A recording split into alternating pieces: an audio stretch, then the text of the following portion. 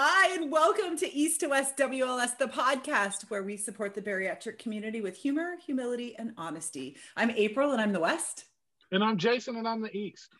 Today, we are beyond excited to welcome one of the most effervescent and influential person in our community, Katie. Hello, Katie. Hi, so good to be here.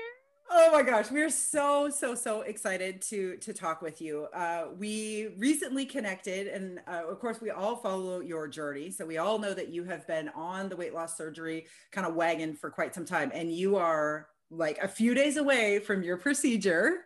Yes, yep, Tuesday, and we're recording this on what, Saturday, Sunday? Yeah, what Sunday. Today? Yes. Sunday. Yes. Yeah. Oh my God, I don't even know what day. No, well, you've been deep into the liquid diet, so we know why it's a little. Yeah, my brain's a little scattered. Yes.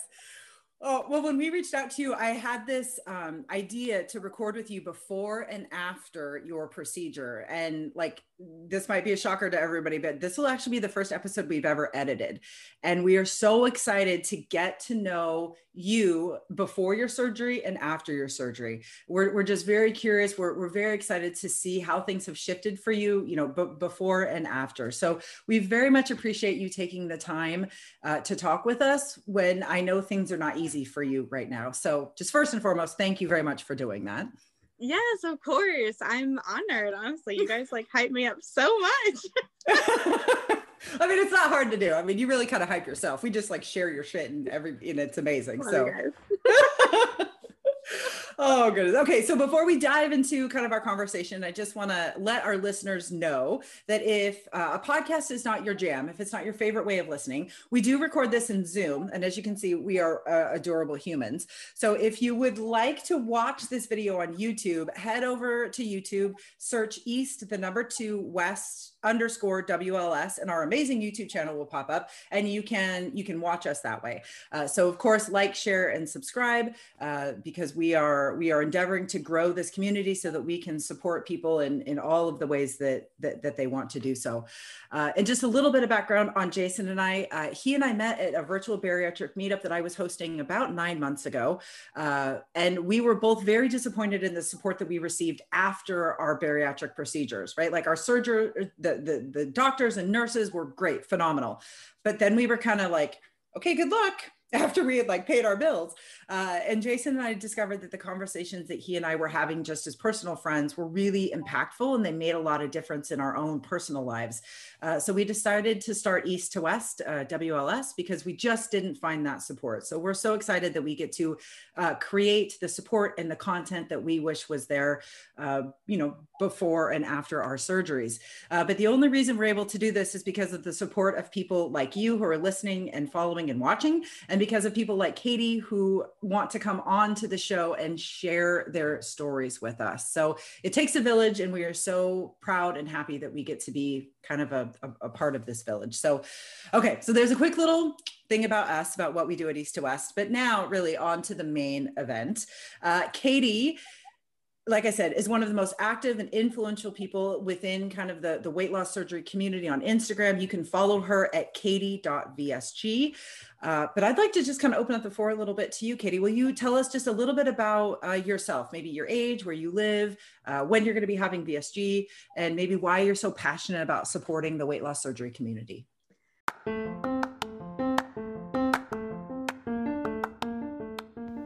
Hey guys, it's April. I just want to give a shout out to our very first podcast sponsor, Gather Juice Company. They're located in my backyard. That's right, Grit City, Tacoma, Washington.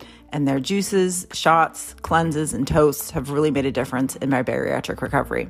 If you live locally, swing by their 6th Avenue location and pick up something that you will enjoy yourself. And if you don't live locally, send them a quick direct message and just let them know you appreciate their sponsorship of East to West. You've got this, and we've got you. Yeah, so it just like kind of makes me giggle every time you say one of the most influential people, because like it's so funny that that's who I've become in this community. Like, I didn't really set out to do that, but I did want to be a resource for people, because when I started this whole journey, I was just like on Instagram on my normal page. Like I didn't even have a VSG page at this point. And I was just like digging for information. I wanted to know the real, I wanted to know like what life is like after surgery. And so finding people that were willing to share their journeys, like that just like spoke to me. And I'm like, you know what, if I do this, like, that's what I want to be. I want to be open. I want to be honest. I want to be as raw and as real as possible, because I just want to be a resource for people. I want to, you know, encourage people if they need it. So that's kind of why I kind of created the community that I have. I'm 28. I live in Indiana. I am a hairstylist professionally. And, you know, I've been in the hair industry for about 8 years. And I think the stress of the career choice that I made, it's very hard to build your career starting out as a hairstylist. And I feel like I've finally found the right place where I'm supposed to be, but I've just gained a lot of weight and it has made the job miserable. I mean, I love what I do, but I am just in pain all the time. I'm sweating all the time. Like I'm miserable. And you'd think being on your feet all day would like, you know, help your stamina and like help you lose weight, but it's just not like that. It just does not work like that. And so that's kind of why I started looking into this, because I've just struggled for years. And I think I'll kind of get into more of this later, but, you know, I had a sick mom growing up. And so I think, you know, as her health declined, you know, my weight just shot up. And, so I really think those two are kind of correlated as well. And so I read something that, you know, once your stomach stretches, it's a muscle. I mean, you can't, it doesn't just go back. You know, like once you get to a certain point, it's like, it is so hard to do it without surgery, you know, without actually making your stomach smaller surgically, and to be able to keep that weight off. So that's kind of where I'm like, you know what, I want a better future. I want a better life. So here I am. Oh my gosh. I'm so excited. I'm so excited for this conversation. And what you said, just about like, you know, there is so much false information around weight, human weight, and how people gain weight. Jason and I's favorite saying is actually one that I picked up Weight Watchers years ago. And that is that fitness happens at the gym. Weight loss happens in the kitchen. So, you know, my husband is a superintendent for a high steel iron company. That man is lifting thousands of pounds a day. He's walking, you know, a marathon. He's the most active individual I know, and he is overweight. So the fact that he's very fit and muscular is wonderful. That means he's got strong bones and he can pick me up and like, oh, okay, great. But he's still obese. And it's because of what he eats. And the only thing that really impacts our weight is what we eat. So to hear you live that experience and know that that is truthful is beyond positive. So, oh my gosh. Okay, you guys. Oh, okay. Are you ready to dive in? Cause I'm just like, and I got all these questions. Let's do it. Let's do it. Oh my gosh. Okay. So you kind of told us a little bit about your personal experience and how you ended up really today, right here on the threshold of having VSG. So maybe tell us a little bit more about your journey, about how the weight came on, how it evolved. Really, how did you find yourself with us here today? Yeah. So, like I mentioned, you know, I had a sick mom growing up. She was diagnosed with lupus. I think I was 12 when she was diagnosed. So I was pretty young, and, you know, we kind of managed as a family through that. But as her health declined, you know, I got older, and it's funny. I just started going to therapy, and a lot of this has come to light recently. Like I didn't really even comprehend all of this until recently. So this is all kind of new to me as well. But, you know, when you have a sick family member, like the attention pretty much revolves around them. And, you know, that's just part of it. It's, you know, I'm not saying my parents were not good parents. I love my parents. Like my dad, he's a pastor, and he's just the most compassionate, selfless man I've ever known. And so he just spent all of his energy taking care of my mom. And, you know, over the last few years, where I've really noticed a lot of weight gain, you know, is where her health just really took a toll for the worst. I mean, she was in the hospital with meningitis, like 3 months before my wedding, and we like really thought she was going to die. So like I packed on, like, it was so scary because I bought my dress in February of that year, and I packed on probably 40 pounds before I got married. And it was devastating. You know, obviously all you want to do as a bride is just look fit and pretty for your wedding. And I mean, the stress of trying to plan my wedding while my mom's like dying in the hospital, you know, it's just like a nightmare. So luckily my dress still fit. I don't know how, but it did. Oh, that's a miracle. I know. Literally, I'm so, thank God. But anyways, so that, you know, when she had the meningitis, like that was kind of a turning point for her. I think like things just really started to go downhill from there. And, you know, I know that like my chances of getting lupus aren't necessarily affected by my weight. I know that small people can get lupus as well. Like, but I also know that being overweight and being obese increases your chances of any disease, you know, in any matter. And I'm so scared of having any sort of hiring my chances of having any sort of disease like that. Like that's on me, you know, like I can do something about this, but I'm not. And I can use that excuse of, you know, stress from a sick parent for so long. And then I can look back at my life and say, why did I choose to live my life this way? You know? And so I apologize if I get emotional because it's all very recent. So, I started the journey. Both my parents went with me to my first like consult appointment. And so I had them both there, and we were able to talk to some of the nurses there about the procedure, things like that. So it was really nice to have their support. My husband couldn't go, he had to work, but he's also very supportive. I don't want to leave him out, but about halfway through my 6 months, you know, my 6-month program, my mom ended up passing. And so obviously, you know, I'm in this program where I'm like preparing for weight loss surgery and trying to figure out the mental aspect of it and trying to watch what I'm eating and create good habits. And then, you know, dealing with the death of my mom. I mean, grief is so heavy, and it's still hard, you know, to navigate that, but I don't know how I did it. Truthfully, I think it was God giving me strength, because like I literally don't know how I made it through that, and I'm where I am today. So I think that has probably been one of the hardest battles to get through all of that. But I definitely think, I don't know, I've learned a lot in her death. I've learned that you only live once. I've learned that life is too short to care what anybody thinks. And that's like the ultimate reason why I decided to just put it all out there and not really give a shit if anybody, you know, is offended or is grossed out or whatever. Like, this is my journey. This is for me to document, and I'm welcoming you with open arms into this journey of mine. And if you're going to have negative opinions and thoughts about it, like, that's on you. That's not on me, you know? And so I kind of came to this place where who cares? Like, who cares what people think anymore? I mean, of course, like the comments and things like that from internet trolls, like that's gonna hurt. It is what it is. But honestly, like, that's on them. Like, hurt people, you know? Like I've just never forgotten that quote. I don't know where I heard it, but that sticks with me forever. And so that's just so much easier to like handle the negativity, like, you know, knowing that like, that's not on me, that's on them, you know?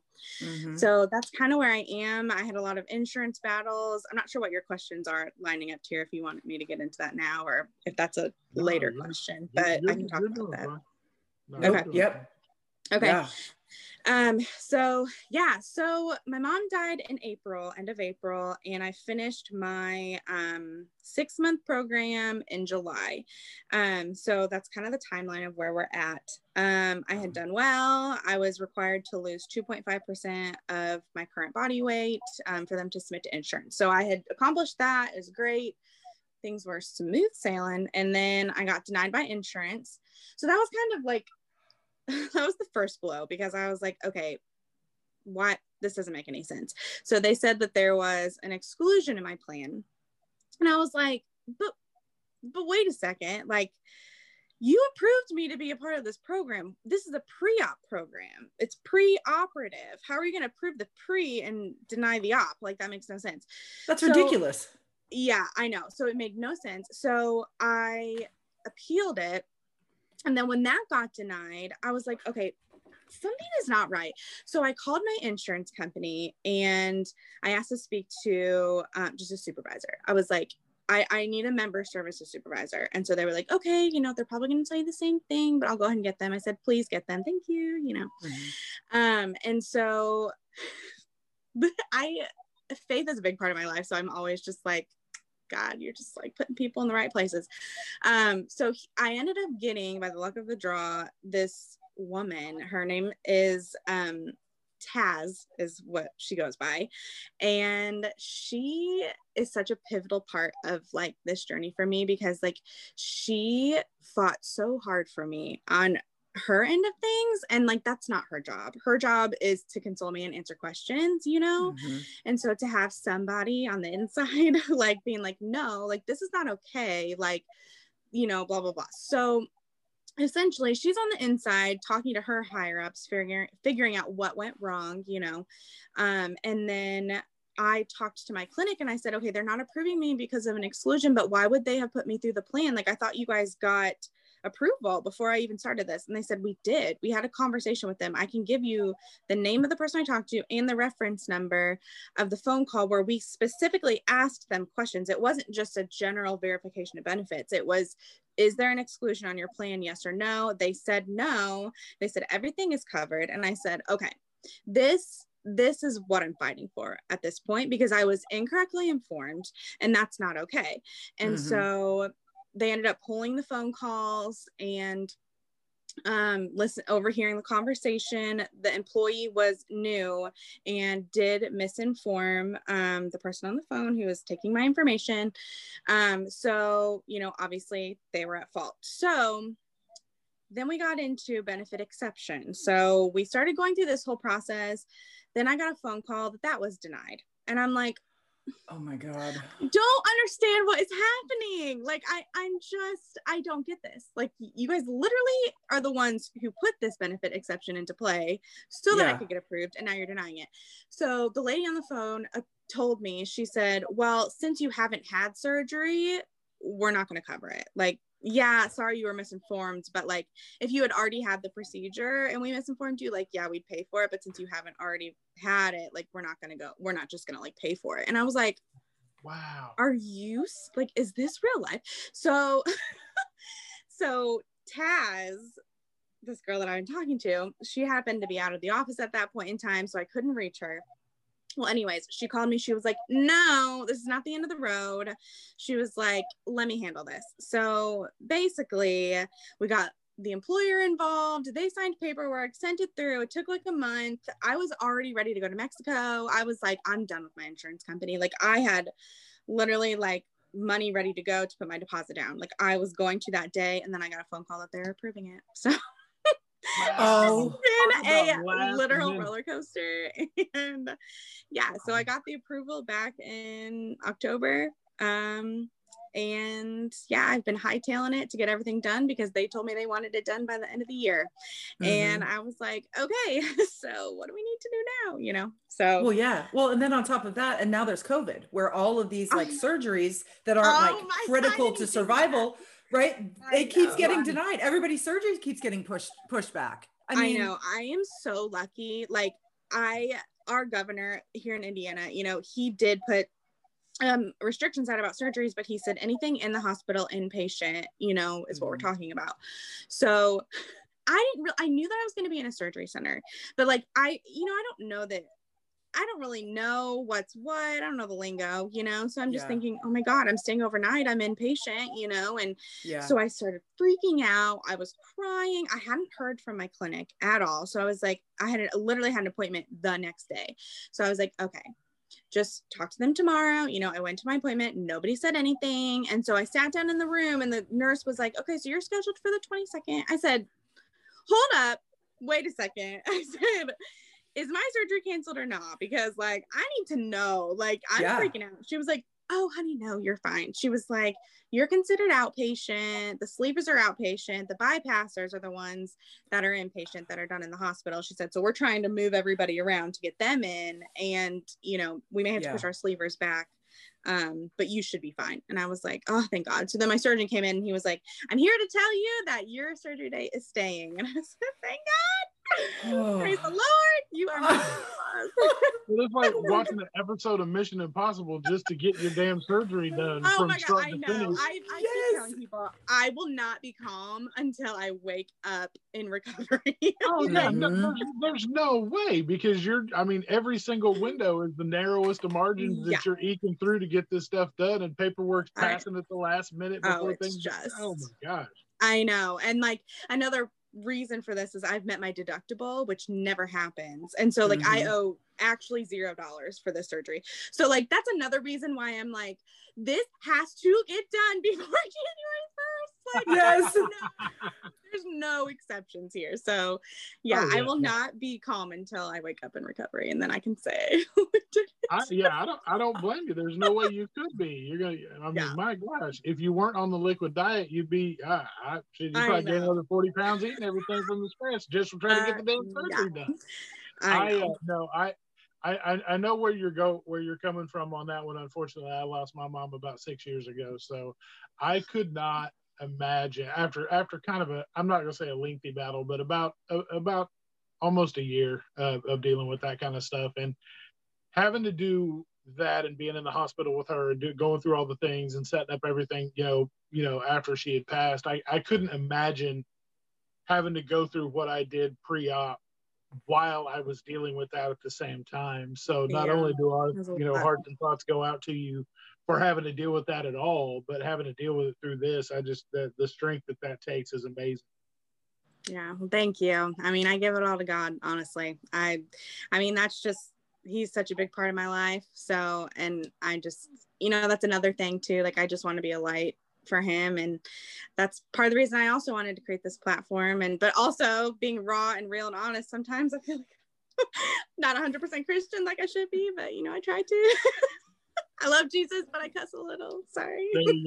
There you go. No judgment here. No judgment here. Everybody's got to live their life the way that they are called to do so. So no. Yeah. Well, and your story also brings up a really important part of weight loss surgery, which people either underestimate or they don't know that they're going to have to go through. But you have to run a gauntlet to get approved if you are going through insurance. And if you do not fight tooth and nail and act like a bulldog and harass people and get to know people and get people on your side, you're not going to get approved. Yeah, and if you are not willing to kind of put yourselves if you're not used to like being that person, if you're not used to asking questions and fighting and reading and researching and really crossing every T and dotting every I, it's going to be a nightmare. And they do 250,000 surgeries a year. And I think it's a miracle that many actually get done. Just because I've heard so many stories similar to yours, you're just going, oh my God. And we talk to people all the time that are like, well, I started the process, but it was just too much, or it was overwhelming, or I got roadblocked, or people wouldn't talk to me, or X, Y, and Z. Yeah. And it's like, oh my God, why is this such a difficult procedure to go through when it's a medical tool like any other medical tool out there that we can use to live a healthy life? And the insurance companies would be money ahead. If you're going to spend $100,000 on us to get this surgery, you're going to save millions of dollars in the long run between diabetes and heart issues and brain issues and all these other things. It's like, I don't understand. True. I know. It's so true. And like, I constantly have people messaging me saying like, oh, my insurance denied me. Like, what do I do? Like, I need your help and blah, blah, blah. And so like, I love that I can be there for people, but sometimes I have to give them like, tough love and say like, look, you have to fight for it. Like either you want it bad enough or you don't. And, I'm not saying don't be upset about it. Let yourself feel the things. Okay. I sobbed forever, every time I got a denial, I sobbed. And I said, but then you got to pick yourself up and you got to figure out, okay, what's my next move? Like, what do I need to do? Like, who do I need to call? Who do I need to contact? Like, and you just got to keep going. Well, and that was the crazy thing. Like for me, the only way I knew that my job was so easy to do it was because there was 9 other people at my job that had already gone through it. There you go. Were like, no, they were like, it's cake. Like you skate through it. And I was like, oh, that's awesome. That's good to know. Well, so I told my wife about it, and she went to her work, and they were just like, fucking die and be fat. We don't give a shit. Like, sorry about your luck. Like, I know we don't cover that. Like, get out of here. my gosh. And so she's like, I don't know what I'm going to do. And she did it. She looked at hers right before I had mine, which was February and March of 2020. And so she's like, I'll just have to be put on your insurance. And I'm like, yeah, but that's not until, October that we open enrollment, and it won't go into effect until January of 2021. Right. So she's waited all year long watching me go through my process and my progress to now just be ready. Like, we added her in October like we were supposed to. You did? Okay, I was going to ask, like, where are we at in this? Oh, no, we definitely added her in October. Yay! As soon as the day it was open, we added her. So she'll go live January 1st, and we have the same primary care physician. So she's already been prepping her versus my pre-work to get her ready. So she's really just snap, crackle, pop. And I'm hoping that we can get, my hope is that we can get her close to, if not my same surgery date. So we'll have the same surgery date just a year apart. I love that. That's amazing. That's good. Well, I'll be praying for her that things go smoothly. Thank you so much. Yep. All right. So now that we know that you have run the gauntlet between your personal life and life with the insurance, you are now 3 days away or 2 days away from your procedure. So we have some questions that we want to ask you just about where you're at now, knowing that you are so close to really changing your life forever. Okay. So what has been running through your mind recently that's related to your weight loss surgery? What is is there something keeping you up at night? Is there something that's like, what is right there at the top? Oh my gosh. I know. The liquid diet. Yes. So, I've been on my liquid diet. This is day 7 of my liquid diet. And oh my God, like, this is the hardest thing I've ever done in my life. I mean, I will say it's funny because April, you had messaged me and you sent me this voice memo that, like, I literally am probably going to keep listening to, like, over and over, because, like, I just wish somebody would have told me this, and nobody told me this, like, before starting my liquid diet, that, like, you're going to question everything. You're going to question every decision you've ever made in your life up until this point. Yes. Your question, what the hell are you doing? Like, what are you getting yourself into? Like, how are you going to get through that? And like, that's literally been my mind the last week. Like, I am just so drained. Like, I'm so over it. I don't know how people do this for more than 7 days. I truly do not understand. Like, I'm dying. So I definitely have been thinking about, like, what am I getting myself into? And then I just keep thinking, I'm like, okay, here's the thing though. It's not going to feel like this after surgery. Like, it's going to be totally different. And this is just to prep myself. This is so that I'm not sick after surgery. This is so that I'm not, like, overly constipated and, like, so I keep telling myself, like, this is literally temporary. It's literally just preparation. Like, this is not the rest of your life. And so I'm battling those two sides. Yes. It is such Jason will share his experience, which was opposite from what you and I, what you're going through and when I went through. But it's amazing what your mind will do when all of a sudden you take that food away. When you take the thing away that you were using to cope with life, when all of a sudden that's away, and you're just your brain is just left to go, oh, I see you now. Yeah. Oh, look who's here. And you're like, what the fuck?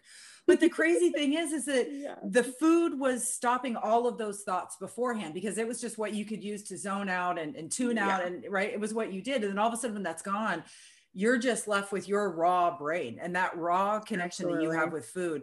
And it is terrifying, because it is amazing how powerful those thoughts and those stories are. And it's really dark. It's really scary. And if you can't come up with what you have come up with, which is, okay, no, here's why I'm doing this. It's so that I'm healthy after surgery. It's so that I don't, things don't go wrong during surgery. If you can't tap into that rational part of your brain, that's why you see people literally, like, the day of surgery, they're like, no, I'm not doing this. And they skate out, and you're just going, You were there. What are you doing? You're literally right there. Yeah. You're literally right. You are letting the most irrational part of your brain talk you out of one of the best things that you could do for your life. Yeah. The morning of my surgery, the guy that was supposed to be next to me that was coming in, he went and had breakfast before he came to have surgery. It was like, what do you mean I can't still go through with it? Mm-hmm. Like, you just left Denny's, numbnuts. What do you mean you can't go through? Yeah, you got a belly full of food, jackass. Like, go start over. Mm-hmm. Oh yeah. God. Somebody was telling me about how when they were in recovery, there was another guy there who was like really sick, was like not tolerating it well. And he admitted to the nurse, she overheard their conversation. He said, yeah, I did not do the liquid diet. Like I had pizza and burgers, and like, he's like, I didn't do it.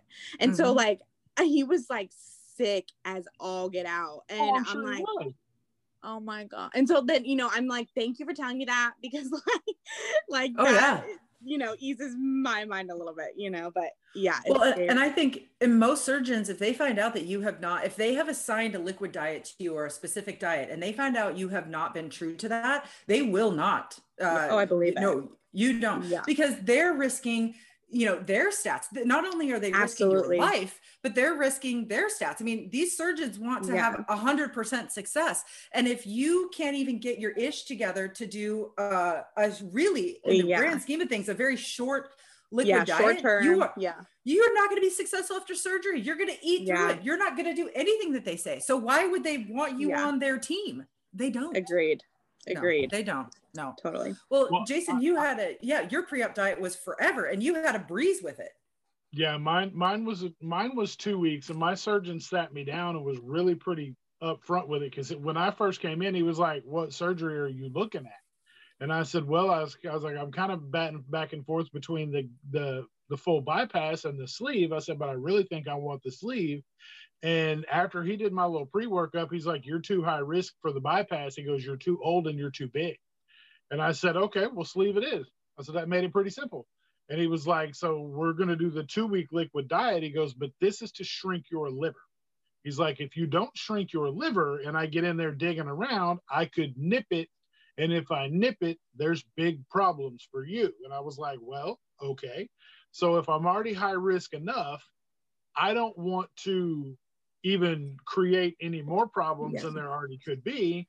I was like, so I'm going to play the game. Like, I knew already ahead of time that I had a major, like, I basically lived on Mountain Dew before I had surgery. Well, a year before I knew I was going to have it, when I was approved and all that stuff, I just quit drinking it, because I was like, I know that I got really bad caffeine headaches on top of the migraines I already get. And I was like, there's no way I want to be trying to recover from surgery and doing that at the same time.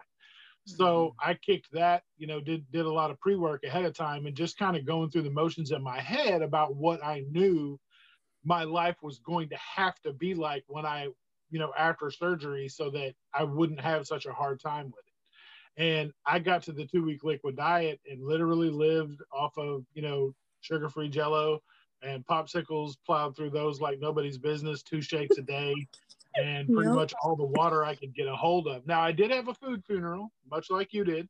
Yes. I felt so bad for you that you crushed all the Krispy Kreme and couldn't really continue with your day like you wanted to. So oh my gosh, I know. Oh, they were so good. No, I get it. I 100% got it. Like, I connected. I was like, dude, those are so bomb. When you open the box, I was like, damn. Everybody. She's like, "What are you looking at?" And I was like, "Dude, look at these donuts." And she's like, "Food porn, really, dude?" And I was like, "I mean, maybe a little." So you gotta do what you gotta do. Right. I'm like, look, I can't eat it. I was like, but damn, I can look at it. Yeah. So I felt really bad about that, because she was like, "What do you want to do?" So literally Friday, Saturday, Sunday, I went out. I did it big. I had a 28-ounce ribeye. I had. Oh my God, that sounds amazing. I had chicken Alfredo. Like, I went hard in the paint. So I was laughing because when we first originally started talking about it, Mom was like, "You're not going to eat all that in one weekend." I was like, "We're going to, or I'm going to." I was like, "But it's hell I am." I was like, "There's no way in hell I'm gonna tap dance into this thing and not, go out with a bang." But I told April, like I mentioned it on one of the other podcasts, I was like, I literally, like, when I knew how bad the problem was, because I always knew that I was big and I knew I ate too much and I knew it was a problem, but I didn't know the dependency portion of it until I went to the doctor's office for my like, just, we were basically tying loose ends up to make sure everything was a go. And they were like, okay, well, we can do your surgery on the 11th, which means you start your liquid diet on Monday. And this was a Friday. And I was like, but we're going to have a potluck at work on that day when I get back. I was like, and it's going to be like the best potluck that we've had at work ever. I was like, and I started thinking of other stuff I wanted to do. And I second guessed pushing my surgery date. Oh my I started to be like, maybe I don't want to do that on the 11th. And I sat back in my chair and I was like, you moron. I was like, if you don't spit it out and tell this dude you're going to do it on the 11th, I was like, that's the dumbest shit ever. So I pulled the trigger and went for the 11th. Now, when I got to work and that potluck kicked off, I kicked myself in the ass because I was like, everything that I ever could have wanted was at my fingertips in mass quantities. And I just had to sit there with my Jell-O like, oh, no, I'm good. But it's so irrational. Did you? Yeah, I would have gone to my car. I would have not even joined. No, I would have gone home. But I knew. And I thought about it because I was like, this is going to happen one of two ways. I'm either going to run from this or I'm going to just immerse myself in it because this is how I'm going to have to live forever. Yeah. I was like, so if I can't do it right now, I'm not going to be able to do it after that fact. And it sucked because the very next day I was trapped in a small little meeting room with two other people that were plowing through pizza. And I'm sitting there with my shake like, protein shake. Yeah, it's You're good. a strong dude. I commend you for that. It sucked because there was very little ventilation in that room. So it was just me and pizza and two people just into your pores. Through it. It was hard. I was just like, no, you guys are great. That's Oh my God. But you know, we in all the conversations that we've had with surgeons and with other people in the community who are familiar with this experience, you know, the stats say that people who can commit to it, people who can get through the pre-op stages and actually follow what they're supposed to do have such a higher percentage of success after surgery. Because if you allow your rational brain to start kicking in before surgery and you start noticing and wondering and having these hard conversations with yourself, you are preparing for what is coming afterwards. And, coming face to face with that before is key. It's not pleasant. It's not enjoyable. It's very dark. Yeah. But I know it's going to be such a crucial part of all this. Yes. And that's what I try to keep telling myself, you know, like you're going to look back a year from now and be like, I did that. And like, look where I am now, you know? Yes. So, oh my gosh. It'll be funny pretty close after surgery because you'll look back and be like, the shit wasn't even that hard. But you'll look back at your videos that you're doing, that you did all Blair Witch style, and you're like, how am I surviving? Yes. And you'll be like, the shit wasn't even that bad. Like, because I don't even remember. I remember like 3 days of my liquid diet, and that's about it. Yeah. Like, was it really that traumatic? You know? Yeah. If you can't it is in the moment. Right now, 100% it is. It sucks right now. Yeah. No, this is real. On that. I know. What you're experiencing is real, but the growth and the strength that you are going to accumulate very quickly after your surgery is that's why it's scary beforehand, because I went into surgery really worried that I was going to be a totally different person, and I didn't want to be a different person. But now that I'm on the other side of it, I'm so glad I am a different person. I wouldn't have been able to find success if I had stayed the old me. The old me was weak sauce, and now I'm like Superwoman. So that's okay that things kind of got switched. Okay, so my next question for you is, are you worried about something? Is there like a big worry that you have right now? And what are you doing to kind of quell that worry? You know, everybody's been asking me like, oh my gosh, are you getting nervous? And I'm like, no, I have no fears about the actual procedure. I don't know why. I'm not nervous about it at all. Like, I'm more worried about just the change afterwards. And like, you know, like knowing, like, I need to like learn to trust my body, and like knowing like when enough is enough, like not making myself sick. Like that's more what I'm scared about, you know? But I'm just ready to get the freaking show on the road. Yep. That's how I feel. There's training I wheels get for that worry. Don't you worry. Like right shortly after anything that I would eat or drink, when I finally got to the point where I could, I'm one of those that my nose will run like a faucet when I'm full. Like it happens Really? after a couple of bites, my nose is like, "Hey, what's up?" Boom, and I'm like, "Oh, okay, I'm What? done." That's cool. Is that like a thing? I want my nose to run. Just like tell me, okay, all right, we're done. Yeah. It starts with a little bit, and then it'll just be like, "Yep, you're done," and I'm like, "Okay, pack it up." That's and funny. that really is the magic of surgery. I didn't believe that I would know when I was full, because I never knew when I was full before surgery. Yeah. And I just thought this just can't be true. But yeah, no, after surgery, and the fact that you're going to have this wonderful tool that's going to very quickly tell you, oh no, I am full. And it's a sensation you've probably never experienced before ever. But just the fact too, that you already know, like, oh, I'm really going to have to start listening to my body. And even if you don't know what that means yet, or what that feels like, that's the tool of surgery. It's going to teach you that instantly. And then you're going to go, oh, this is what people who don't struggle with weight feel like all the time. And all of a sudden you're going to be able to articulate how you never felt that way before, and why you had such a difficult time, with the weight before. So, okay. So here's a question that I did not tell you I was going to ask you before. And I just want your honest answer. Okay. Do you believe with 100% certainty weight loss surgery will work for you? Yes. Like no hesitation. I wouldn't do it if I didn't think that, like I didn't put myself through actual hell, like to not succeed at this, like yes. 1,000%. Yes, I will succeed. Okay. For sure. I love it. I have to agree, just based on watching your journey and your story up until this point. Talking to you today just drives that point home, that I truly believe it will, because you seem very strapped into the just not only the idea, but kind of how the transition's going to be, and the fact that you're kind of running headlong into it. Really, it really kind of reminds me of part of my journey, and the way I kind of just took it head on and ran with it. So I have to agree. I think you'll do amazing. Thank you. Well, and I love asking people that question, because I did not. I was 99% sure surgery would work, but really? I had 1% because I tried everything before and nothing worked. Yeah. So I didn't have any evidence that anything in the world would actually help me live at a healthy weight. So I think it's important that people know that you can have it. You can be successful and be like me or be like you. It's that just the point. Very interesting.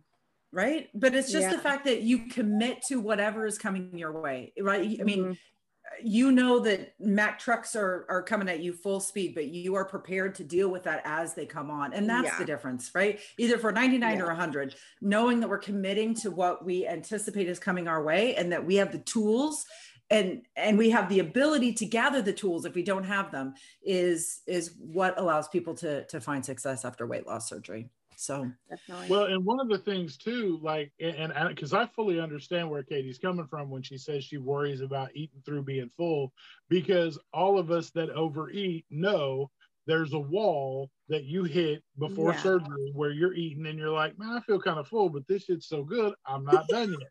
So you push through the wall, and then you're sick for hours. Like that's how I get when I overeat. You push through the wall. You pile a few more in, you pile a few more on, and then you're like, then after you feel horrible, and that's just not it's not that kind of party after the fact. So you're okay. You got about a 6-month window in there where it's going to be like, no, we're not doing that now. Like I told April the other day, you will have what I like to call the Chinese food effect. You get about an hour, about 45 minutes to an hour in, and you're like, I can go again. Like you may get a bite or two. You could go back and graze a little bit, but you're not going to be like, I'll just push through the wall, because no, that wall's not moving. Moving. No, it's not. All right. So Katie, what do you think your life will be like after weight loss surgery? What do you think will change, or what are you hoping will change? And what do you hope will stay the same? Oh my gosh. I literally do not stop dreaming about my future. And like, I think that's why I'm so motivated too, is because like, I'm such a dreamer. I'm such a daydreamer. And, you know, I cannot wait to go shopping.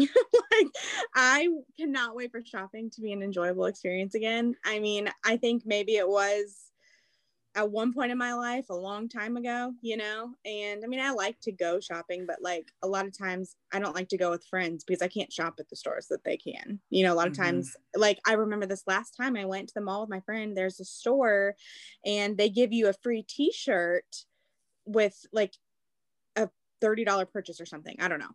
And like, they only carry them in small, medium, and large. So like, I couldn't even get one. I was like, why would I get one? I can't even wear it, you know? And so that was frustrating. You know, I was like, come on. So I just can't wait to be able to just shop wherever I want, you know? And I can't wait to just like not sweat all the time, like sitting here right now, like pool of sweat on my ass. And like, I just would love to just like not sweat all the time. That would be great. You know, my therapist, I was talking to her at our last appointment and she was like, I feel like this is just going to be like a springboard for you, and that it's just going to like propel you into so many other places in your life. And like that is what I want. I want energy. I want to work. Like currently, I love doing nothing. My favorite hobby is doing nothing. And I hate that about myself. And I hate that I'm lazy. I hate that I'm okay with laying around and not doing shit because I'm lazy and I have no energy. And I'm depressed. So I just want to have energy to actually live life. I want to enjoy life. Something that I want to stay the same is, I want it to change, but also stay the same. My relationship with my husband, he's amazing and he loves me so much. And I know he does. And he would do anything for me. And I just want to fall more in love with myself so I'm able to fall more in love with him. You know, like I know he's worried about the whole like 80% of people get divorced after bariatric surgery. Like I know he's worried about that. I don't know why. I don't know like what it is that like scares him about that, but like I want him to know that like that's not even on my radar. Like I know we're not going to be a statistic like that, you know. Like if anything, I want this to give me more confidence, so I'm willing to let him in more, so I'm willing to love him more, you know, if that makes any sense. But yeah, I understand that completely. I think in that area of our life, you and I are very much aligned. Very much aligned. I tend to be a very private person, and and it's very hard for me to let people in, you know, at really a very deep level, even though we've been married for, you know, 9 years now. It's very difficult. And I can say that my experience, it has done for me what you were hoping it will do for you and for our relationship. It's not perfect. Good. Yeah, but it is a very different experience. And really just for what you said, because it's allowed me to have a different relationship with myself. It's allowed me to understand more about me and why I do the things that I do and how those can be damaging to myself and to my relationship. So I absolutely understand that. Yeah. What has been the most helpful for you before weight loss surgery? Have there just been like things or people or resources that have just been like, oh my gosh, this has been so helpful that you would recommend other people access? Sorry, I'm readjusting. My foot's falling asleep. Cannot feel it at all. No. Okay. Resources. Yes. So Instagram, 1000%. I'm not kidding. I feel like I sound stupid when I say this, but like Instagram has changed my life. Like 1000%. Like do you know how many people have messaged me and saying like, girl, you got this. Like, you're not going to give up. Like, you got this. You can do this. Like this past week, like you know, you're not alone, you know? And like, it's amazing. The community is amazing. And that's my number one for sure. I think it's important to develop friendships with people that are going through this, have gone through this, you know, like I reach out to them a lot for advice. And So that's super important, whether that's somebody at your local clinic or that's somebody that you meet through a friend or whatever, but like you need somebody in your corner.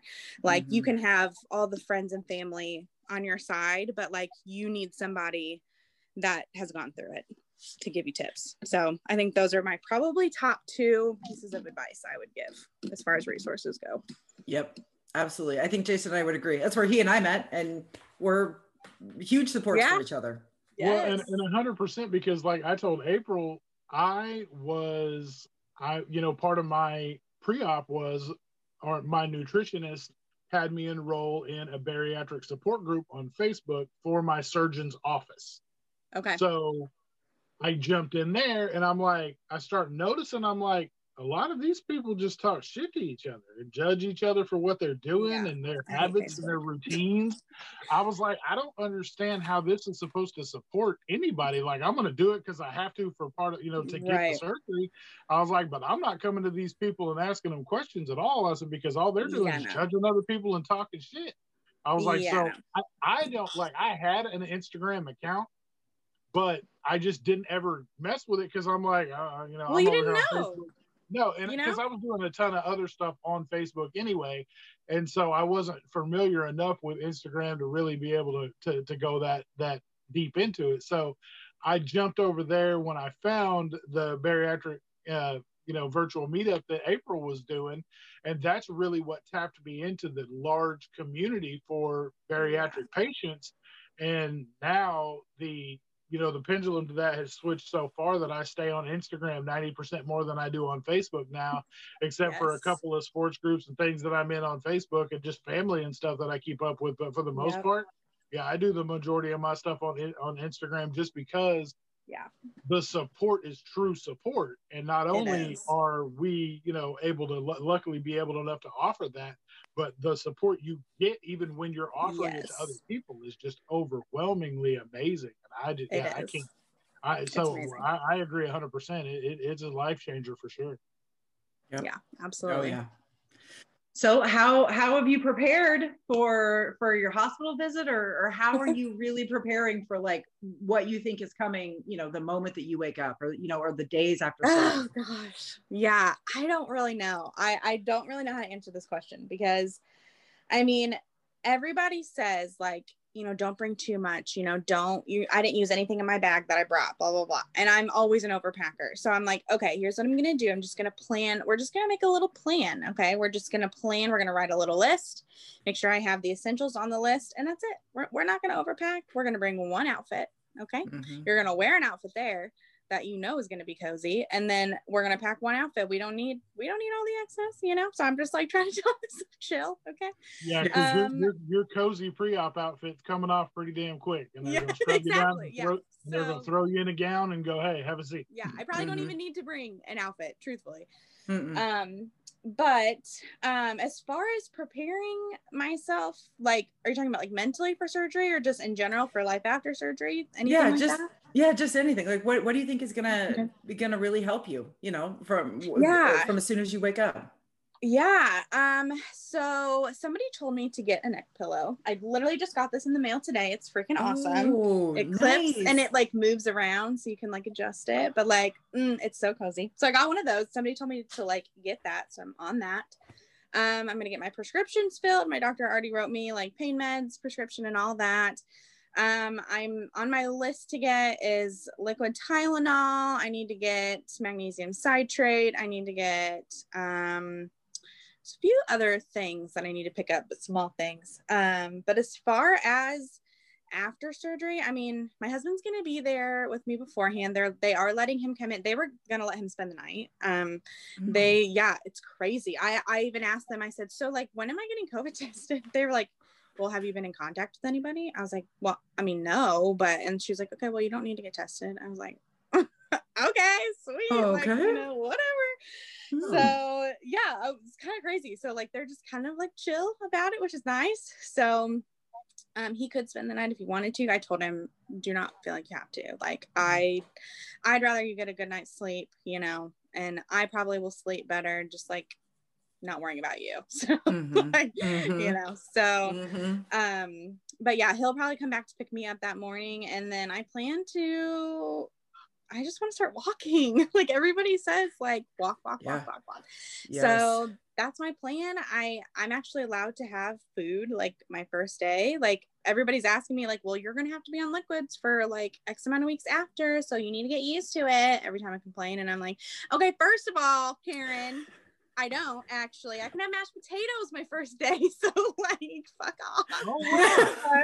No, that's good, but because that's different. Because I was on liquids 2 weeks after as well. I didn't start getting mashed. No, I can have like actual food, and I think maybe I need to talk about that more on my Instagram because that's not common. Like apparently, no. I don't know. No, you know, this is my first time. It's not, but at the same time, nobody's surgeons or rules or any of that are everything's different, which is like another topic. But mine happened directly. Like COVID was starting to come around.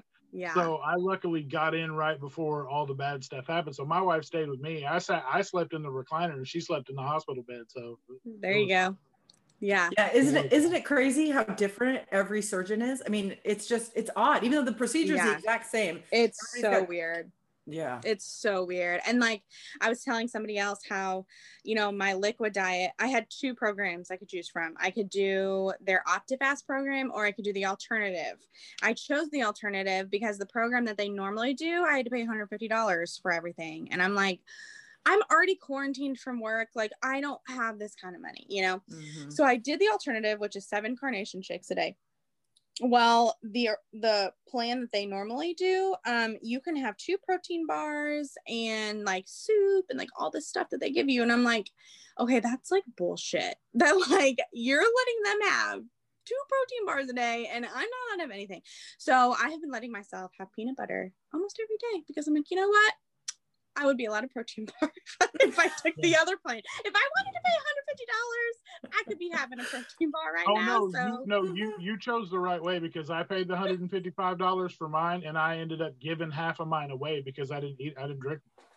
Really? They didn't give me an option though, because mine was just like, you can buy these from us and do it the right way, or you can take your own course and possibly damage yourself post or pre-op. Which one do you want to choose? And I was like, here's your money. Give me the bag. Way to guilt me into it. Jeez. Right. Yeah. But choices, huh? Thanks. Yeah, so many choices. But yeah, so you know, I've had a little peanut butter here and there, but other than that, I've been good. Yeah. So I'm just, you know, I've got my mashed potatoes ready and roaring. I can have pudding and I can have yogurt. Everything has to be like thinned out with milk and like very, very smooth consistency. So, but yeah, I've got all that like ready to go. I did not overbuy because obviously like 2 bites, I'm going to be full probably the first week. So I just got like the cups of instant mashed potatoes that I can just make and like save throughout the day if I want a little bit more or whatever. So I didn't, you know, everybody's like, your taste buds are going to change, you know, blah, blah, blah. And I'm like, okay, fine. Like I won't, you know. They may not because mine didn't. Yeah, I kind of hope mine did. The only difference for me is that things have become, I've become a lot more sensitive to seasoning, so it takes a lot less. But there's nothing that I didn't like before that I'm like, ooh, I just can't wait to have Brussels sprouts. Like, no. And I've been like, ooh, steak's so gross. Like, no, absolutely not. Well, and everybody's just so different. That's one of those things where you just have to get on the other side to figure out. That's the only, that's the only way you can do it. Yeah, for sure. All right, girl. Is there anything that you want to tell yourself that you want to be able to go back to and listen to after you're on the other side? Is there like any, I mean, this is your time to kind of make your own time capsule. Is there anything? I love this. I love that you include that in there. That's so cool. Yeah, I guess, you know, you can literally do anything you put your mind to. Like, you're stronger than you think you are, you know, like literally look at what you've done. You've had liquids for 7 damn days. Like, you went without actual food for 7 days. Like, you can do anything, and this life is worth living. So get out there and live it. That's what I'm doing. Oh my gosh. I love it. I cannot wait to talk to you in a few weeks after your surgery. Yeah, me too. I'm stoked. Oh my gosh. This is going to be so transformational. So transformational. I'm so ready. Oh my gosh. I'm so ready. It's going to be so good. Oh goodness. Okay, girl. Well, thank you so much for talking to us today. We very, very, very, very much appreciate it. And yeah, we will talk to you in a couple weeks and awesome. See how it all went. Yay. Thank you for having me. It's been so fun. I cannot wait to follow up. Best of luck. I can't wait. Yep. We are in your corner the entire way. All Love you way. guys. Thank you. We'll talk to you soon. Okay. Hello, welcome back to part 2 of our interview with Katie.VSG. Hi, Katie. Hi. Oh my God, we are so excited to welcome you back. And the first thing that I said when I saw your face pop on Zoom was, holy shit, your face. I know. I've been saying that myself. Like, I didn't notice it at first. And then like somebody was like, you need to do a side-by-side because like I can't handle it. And so I did that and I was like, wait, what? Like, and then I looked in the mirror at myself and I was like, oh shit. Like there really is a change there. Like it's crazy. It's crazy. Yes. And I think you and I must have the similar types of bodies because my weight loss started at the top of my head and moved down. You're going to be the exact same way. Same way.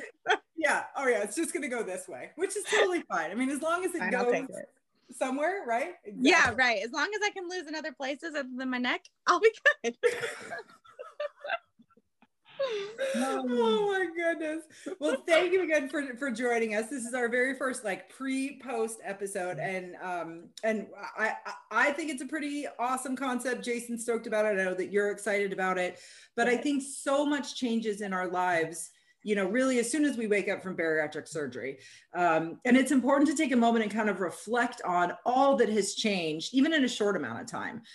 Because I think, you know, the questions that we asked you before surgery, we're going to ask you again now after surgery. And I'm so looking forward to seeing how or if, you know, your answers have changed and just like how your outlook, you know, has yeah, changed. Me too. I'm excited. Oh, okay.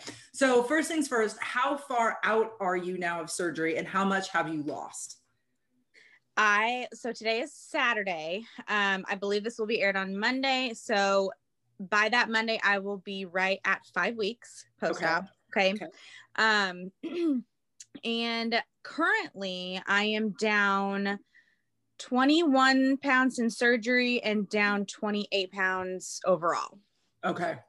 Yeah. So, I mean, it's like 20 pounds is amazing, but it's like, you don't really realize how much 20 pounds is, or even almost 30 now until you experience it. And in such a short amount of time too, you know, it's like, holy cow. Like I feel it everywhere. So, my first 30 pounds, dude, I was bouncing around. I was like, man, this feels great. I was like, if I feel this good after 30, I can't imagine what it's going to be like when it's 100. Yes. Like I was so jazzed I know, up. Like, I was ready to go.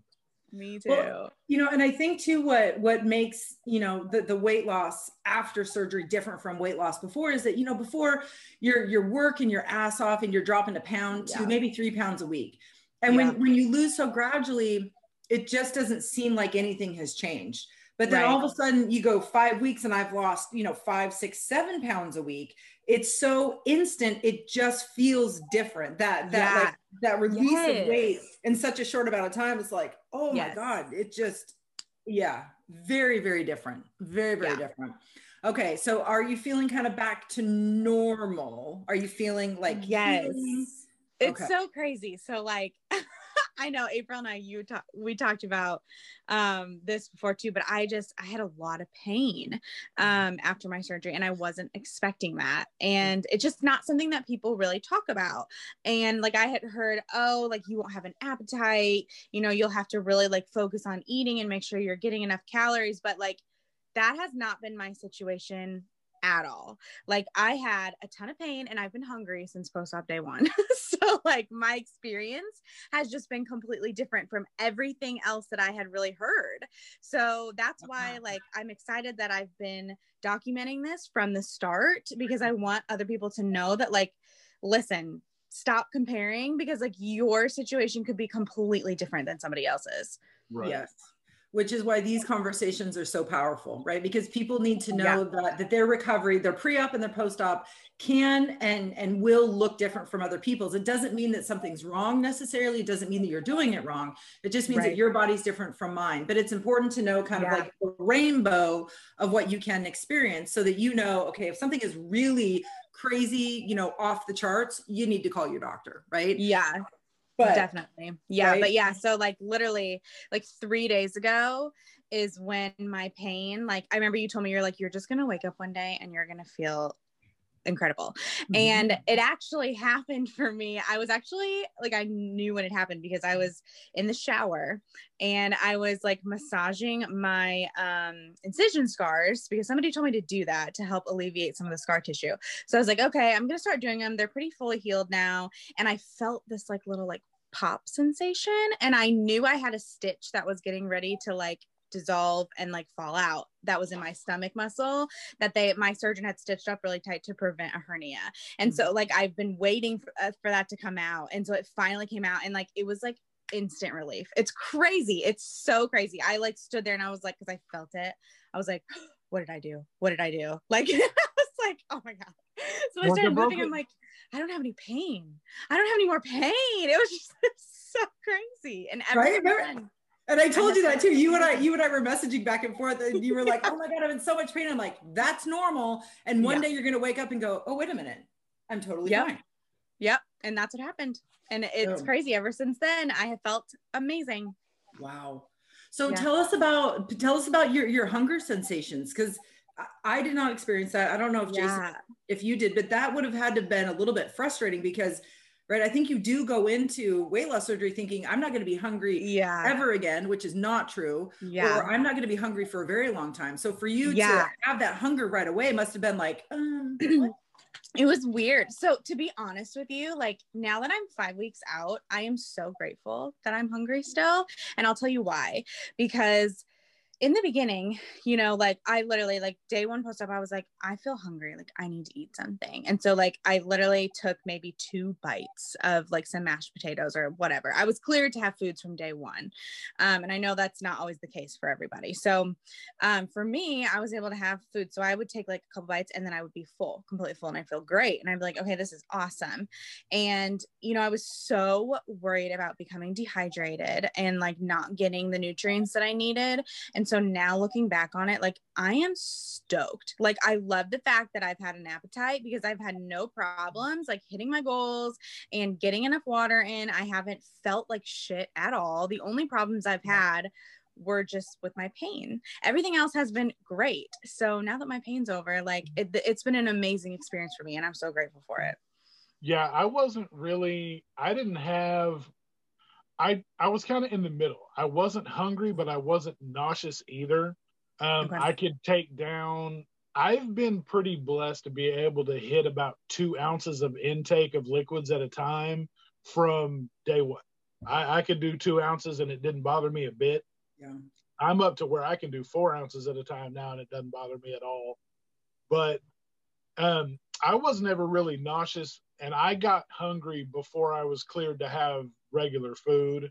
So I was still on liquids 2 weeks post-op, and I wasn't able to even do soft scrambled eggs until that, 2 weeks post-op was out. But trust me, the day that I was cleared, my ass was at the stove, and I'm up there. I was just like, that was the best one single large egg I had ever had in my life.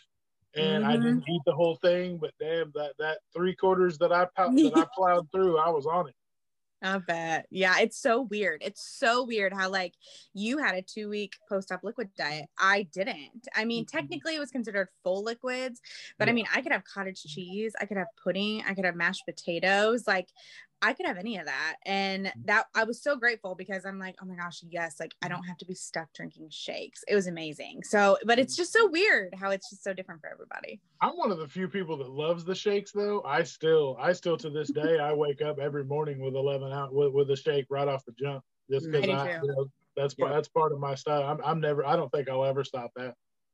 Good. Well, and you bring up a really good point that I would have never thought about.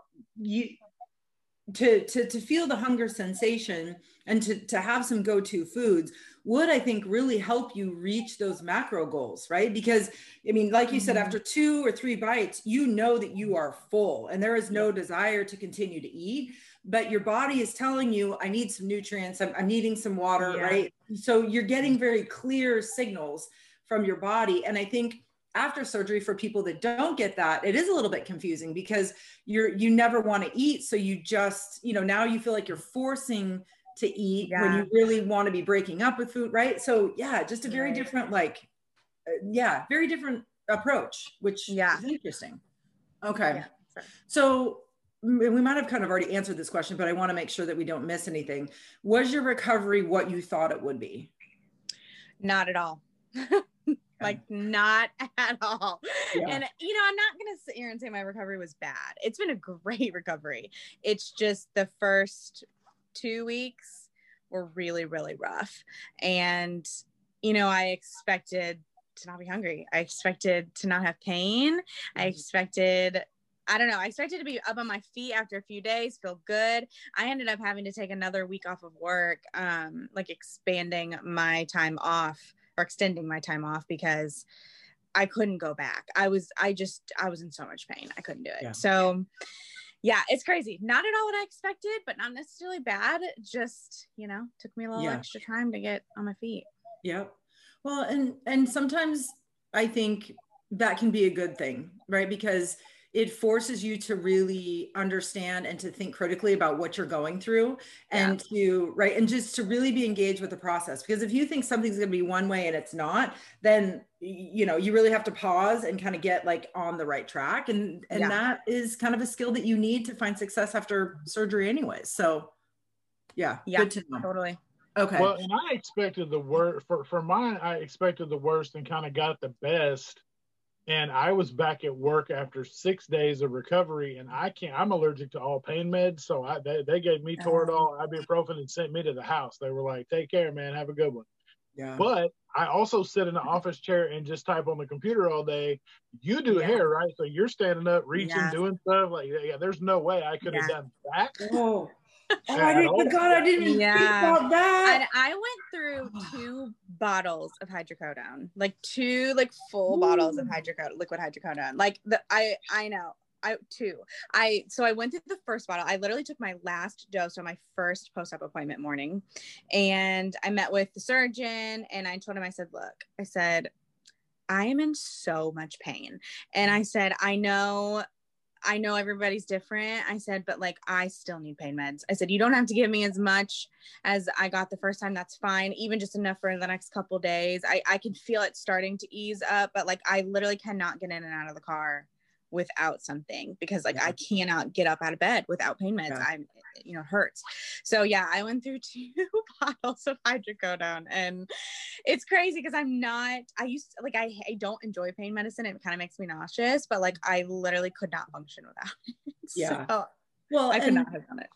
But kudos to you for advocating for your needs, right? To really be able to say, no, I'm in a high level of pain. I can't do X, Y, and Z. I need help to get me over the hump. And clearly you were able to do that. Yeah. And now you have no issues whatsoever. Yeah, so. I'm great now. Victory. Oh, that's fantastic. Girl. So what has been the hardest thing to adjust to post-op? So there's 2 things that have been really difficult. The first one I'm getting past. But the first one was just having to rely on my husband to do everything because I was in so much pain and just not being able to fend for myself. That was really hard.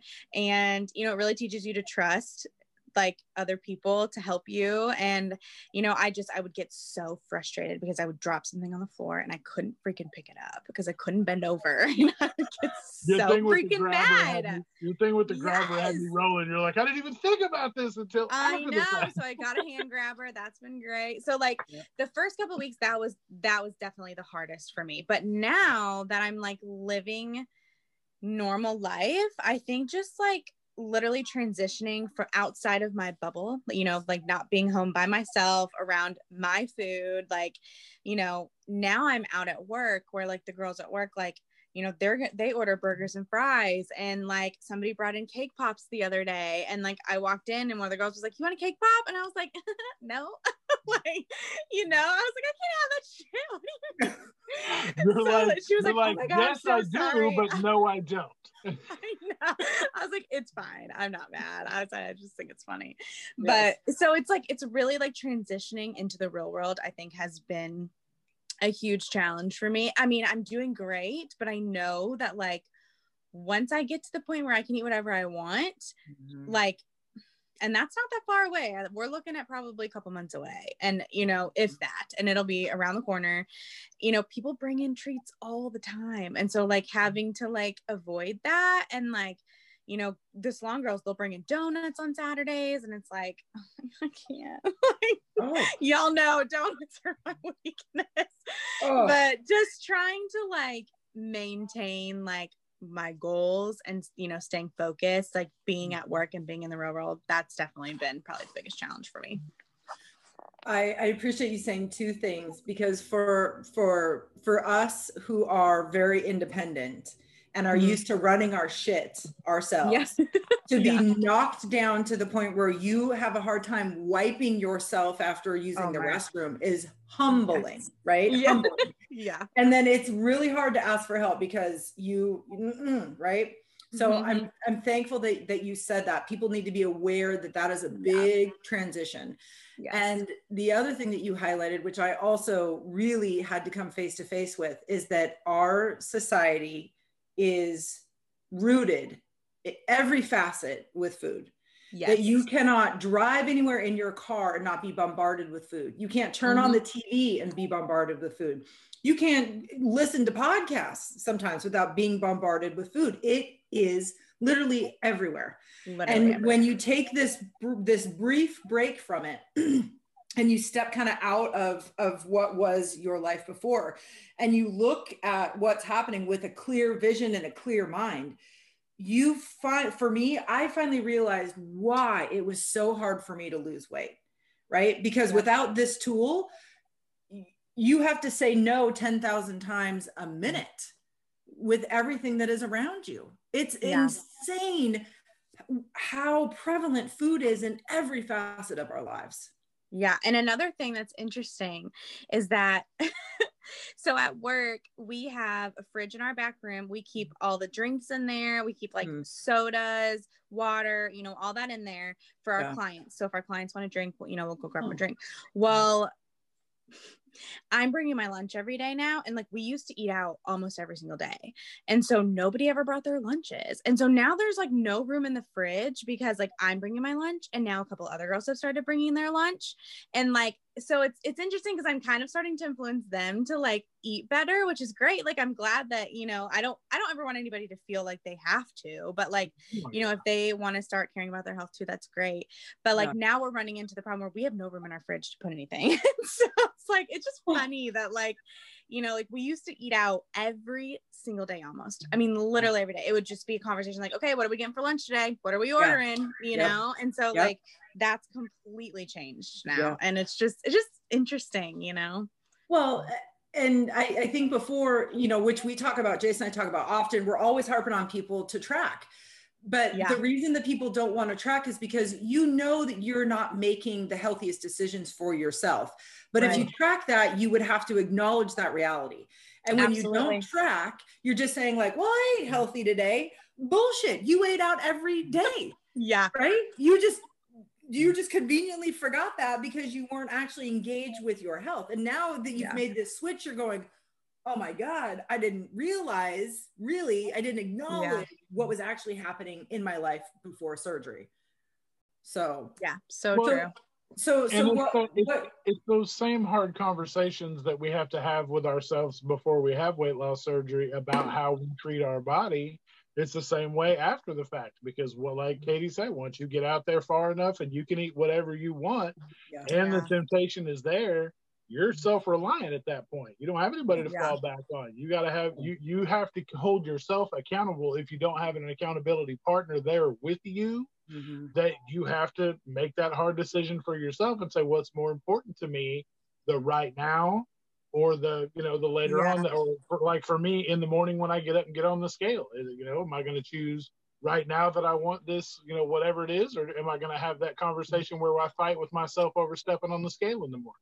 Yep. No, it's totally. It's my favorite. It's my favorite quote, and it's my quote. I'm straight up owning it. I own it. But it's, if we want to see change, we have to choose what we want most over what we want right now. Yeah, and I've heard you say that, and I love that quote. And another thing that I always think of in my mind is something that Natalie told me, and she told me, look, food is never going to go away. She was like, it'll be there tomorrow. You're not missing out on anything. And I'm like, that's so true. That is so true. Like, no, I don't want those cake balls today. I can go buy one from Starbucks anytime I want. Like, I don't need that, you know? So like now I try to think of it in that way. Yep. We talked about that on a struggle bus, right? The key is to tell yourself, not now, but tonight, right? Or not now, but tomorrow. Because you're not saying no, you're just saying, I'm not gonna eat it right later. now. Right, exactly. Yeah. But again, that's a power of food, right? That's the negative pull to that. That's our addiction, our dependence, and our tolerance working overtime to keep us where we are at. And never again. Okay. So what has been the biggest physical change that you've noticed post-op? Oh my God, so many. Like, it's so crazy. I already have so many things. Okay, so I cannot remember exactly what I told you were my challenges from our last video, or our last recording. But in case I didn't say it, work is really hard. Like, I love to do hair, but like, I'm just being on my feet, you know, I'm exhausted every day. And just sweating profusely all the time. Like, that was such a problem for me. Like, I don't have that problem anymore. I've only lost 28 pounds and like, I'm not sweating anymore. I literally came home the other night and I like started cleaning the kitchen, doing dishes, cooked dinner. Like, I'm like, how do I have the energy to do this? Like, I used to come home from work and literally go to bed. Like, I would literally go to bed and like, we'd order out or something because I didn't feel like doing anything. It's so crazy. But like, the number one has been the sweating. Like, it's amazing. I don't have hair sticking to me anymore like I used to from work. And it's incredible. Like, it really that is one that you listed before, was being on your feet, was your it? feet hurting and sweating. So that's good at it. And it's crazy because I used to be literally like, I was never, it could be 40 degrees outside, I would be in shorts and a polo, didn't own a coat, didn't own a hoodie. Like, I was that guy. And now every day when I get up, it puts, you know, slippers on, throw a sweatshirt on because it's chilly outside, and people looking at me like, what the hell's wrong with you? Like, you used to live with a fan on. And I'm like, oh, look, I don't know, but not I don't anymore. do that anymore. Man, your boy gets chilly now. Like, that's a thing. Oh, I used to sweat getting out of the shower. So me too. Yeah. Oh, dude. And you're like, what? I rode my Peloton last night for the first time in about a month. And I was barely sweating. And I feel today like I smoked 2 packs of cigarettes last night because that's how out of shape I am. But the fact that I got off the Peloton and I was like, oh, I don't have to change my clothes.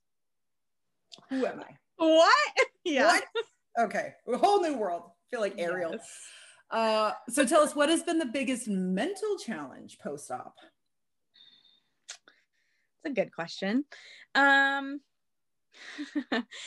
think just keeping up with everything, you know, like, it's just crazy. I keep thinking, I'm like, how is this all happening so fast? Like, I'm already down a size in pants, you know, and like, I think just like my mind catching up to it, because like when I look in the mirror, I don't really see all of these changes yet. So I think just like trying to like stay on track, like with, okay, like where am I at in this? Like, what's happening? Like, I don't know. I just, it's kind of hard to wrap your mind around. It seems really surreal.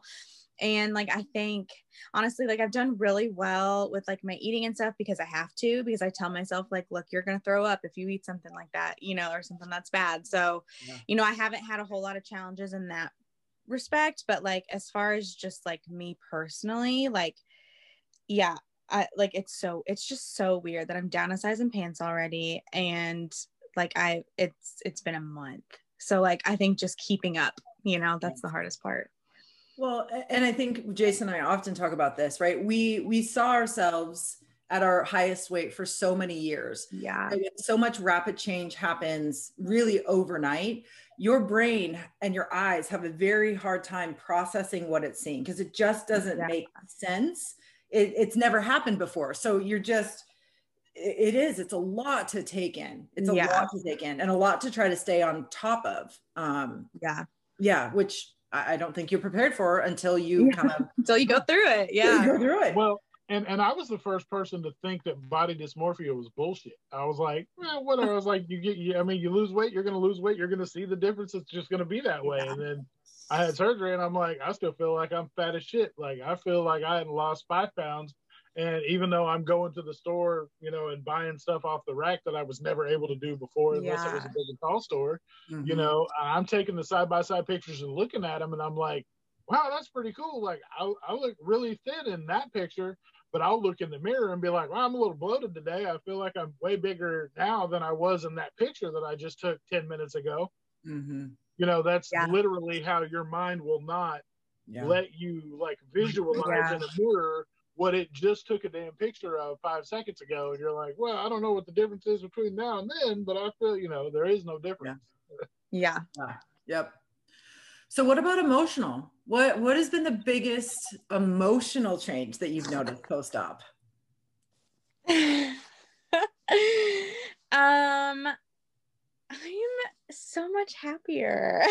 Like, it's and like I said, I'm still at the very beginning of this, but like I just even the girls at work, they're like, you just are glowing. Like there's just something about you that is so different. And I'm like, I know it's because life isn't miserable anymore, and like, I know I'm still far from where I want to be, but like, I think the changes in my face is something that I can see, so I think that is what really like keeps me going too. But like, I don't know. I feel like I have purpose, I feel like I have something to look forward to now. And I don't know. I'm so excited for the future. And I know I have more confidence in myself. Like, it's funny, like now that I'm not in pain, like me and my husband can get it on. And like, I actually want to. So like, that's a big thing too, that I'm sure he appreciates. But I'm sure your husband is thrilled with that. Yeah. I mean, So like, it's just nice. Like, it just feels good. Like, it's just, life is fun now, Yep.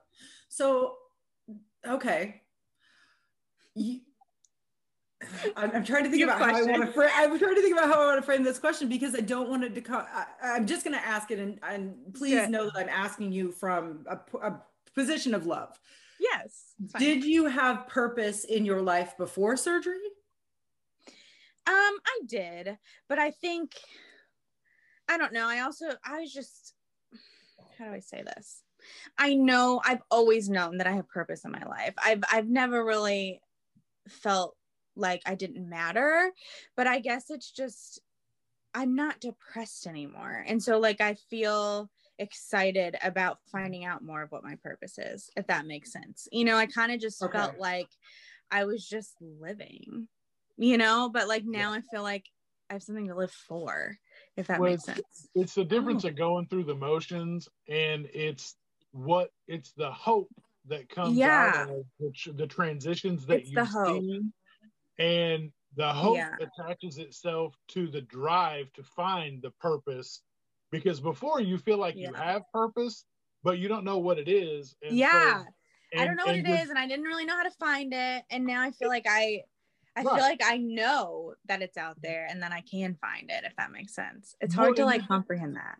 And you're just exhausted from going through the motions of life at such a heavy weight. That you just, not only do you not have the strength or the courage or the whatever it is to find that to dig for the purpose, but everything about weight loss surgery changes not only your perspective, but everything about your compositional makeup. Like everything changes, and as your body starts to change, that energy starts to build and the confidence starts to build, and you're like, not only do you start thinking, well, hey, let's tackle the day.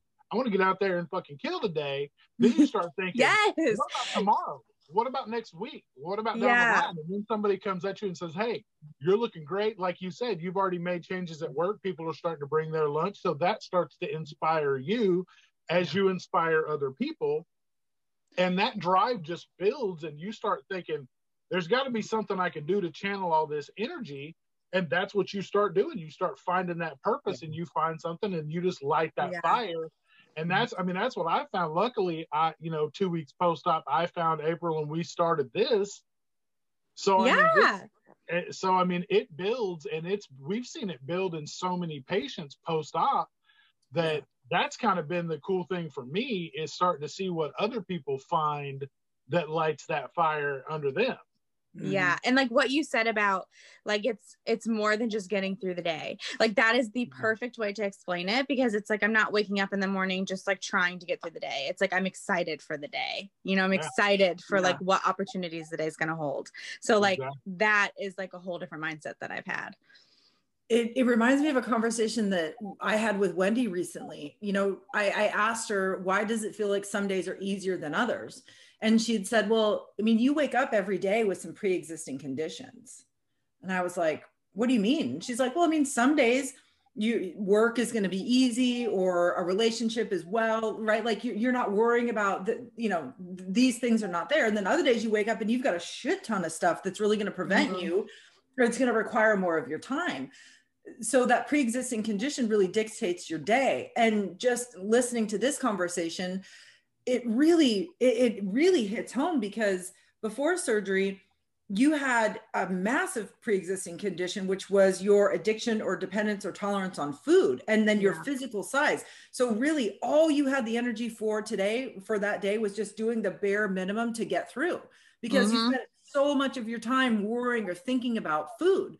And then when that's gone, right, that pre-existing condition is gone. And just like what you said, you go from making it through the day to powering through the day. Yeah. And it's not necessarily the physical weight that is changed. Yes, that's a component to it, but so much other stuff is accessible all of a sudden when the weight's gone. Oh, that's this is a lot. It's a lot. Well, and this is like serendipitous or fortuitous. I don't know if I'm using the right word, but my very next question on my show notes is, what's giving you hope? Oh my gosh, meant to be. Totally serendipity. Totally serendipity. By the way, it's an amazing movie. I love it. I hate it and I love it, I do too. Yeah. Drives me crazy. What's giving me hope? Oh, so many things. Like, I think like I just feel more capable, like I feel capable of going after things that like I didn't think I could do before, because A, I didn't have the self-confidence, and B, because I just physically like did not have the energy. And so, I feel like now, like, especially with my career, I don't know if I'm going to be doing hair for the rest of my life, but like, at least where I'm at now, like I want to work more, like I don't dread it. I don't dread like, oh my God, I have so many clients today, I'm going to be so exhausted. Like I used to think that all the time. And now I'm like, sweet, like who's on my book today? Can we squeeze in another person? So it's like, I just feel like I have more like opportunities that I can chase after now, because like physically I can do it, and like I feel confident in myself that I can do it. So I don't know, I think a lot of that gives me hope.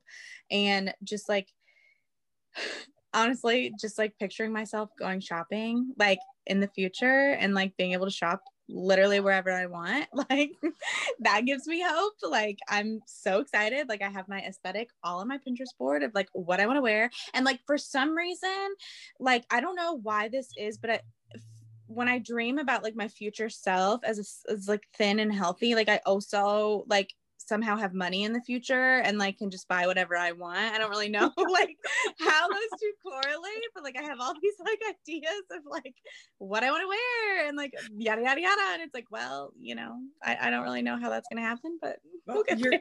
You're manifesting it. It's totally fine. Yeah, manifesting it totally. There you go.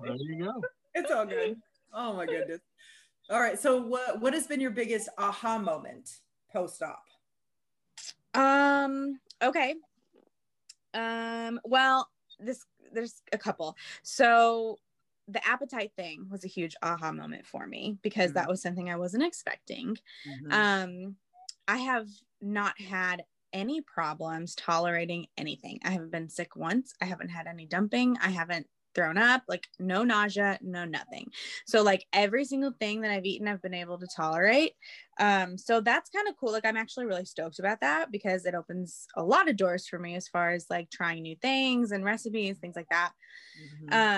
And then I think my other aha moment is probably kind of like what we discussed before about like how much our world revolves around food and like how much of my life revolved around food, you know? And, you know, you think about, I was thinking about my liquid diet like not too long ago because that's when we last recorded and how hard that was for me. And, you know, it would still be hard for me now, but like, you know, the fact that I ate Krispy Kreme and Chinese food and whatever it was I had at my last meal, you know, I was eating that stuff pretty much every day, you know, for so long. And so like that just like made my liquid diet so much worse. And now I feel like things would just be so different because I'm learning, you know, how to eat to live instead of living to eat, you know? Yep. Absolutely. Absolutely. What is stressing you out at the moment? Is there anything that's stressing you out or? Yes. Well, kind of. So I'm getting used to this, but like thinking about having to do this like all the time in the future is just a lot to wrap my mind around. But like meal planning, meal prepping, like knowing that I constantly have to have a plan for everything. And like, that's kind of stressful to me because like on my days off, like that's when I go and run errands, you know, and I'll be out for, you know, hours. And so like now before I go out, I have to think, okay, I need my cooler. I need an ice pack. I need a drink. I need a protein shake. I need a couple small meals. Like, you know, like I have to have everything planned because I refuse to be stuck and make a bad choice. And so like, I'm trying to like make that just a way of life now instead of thinking of it like, oh, it's something I have to do. Like, no, like you need to do it. Like failure to plan is planning to fail. So like, you know, I keep telling myself that too. Yes. Yes. And I think at first it feels overwhelming because you're also dealing with all of these other changes. Yeah. But I think what Jason and I have both found is that we always have go-to products in our home that if we know like, oh, I got to run out quick, I'm going to be gone a couple hours, I'm grabbing a shake, a bar, and this, and boom, right? And pretty soon that is just going to become so routine that it's not going to feel like it's like it's something to stress. But I can absolutely see where that would be like change. This is strange. This is well, and especially before.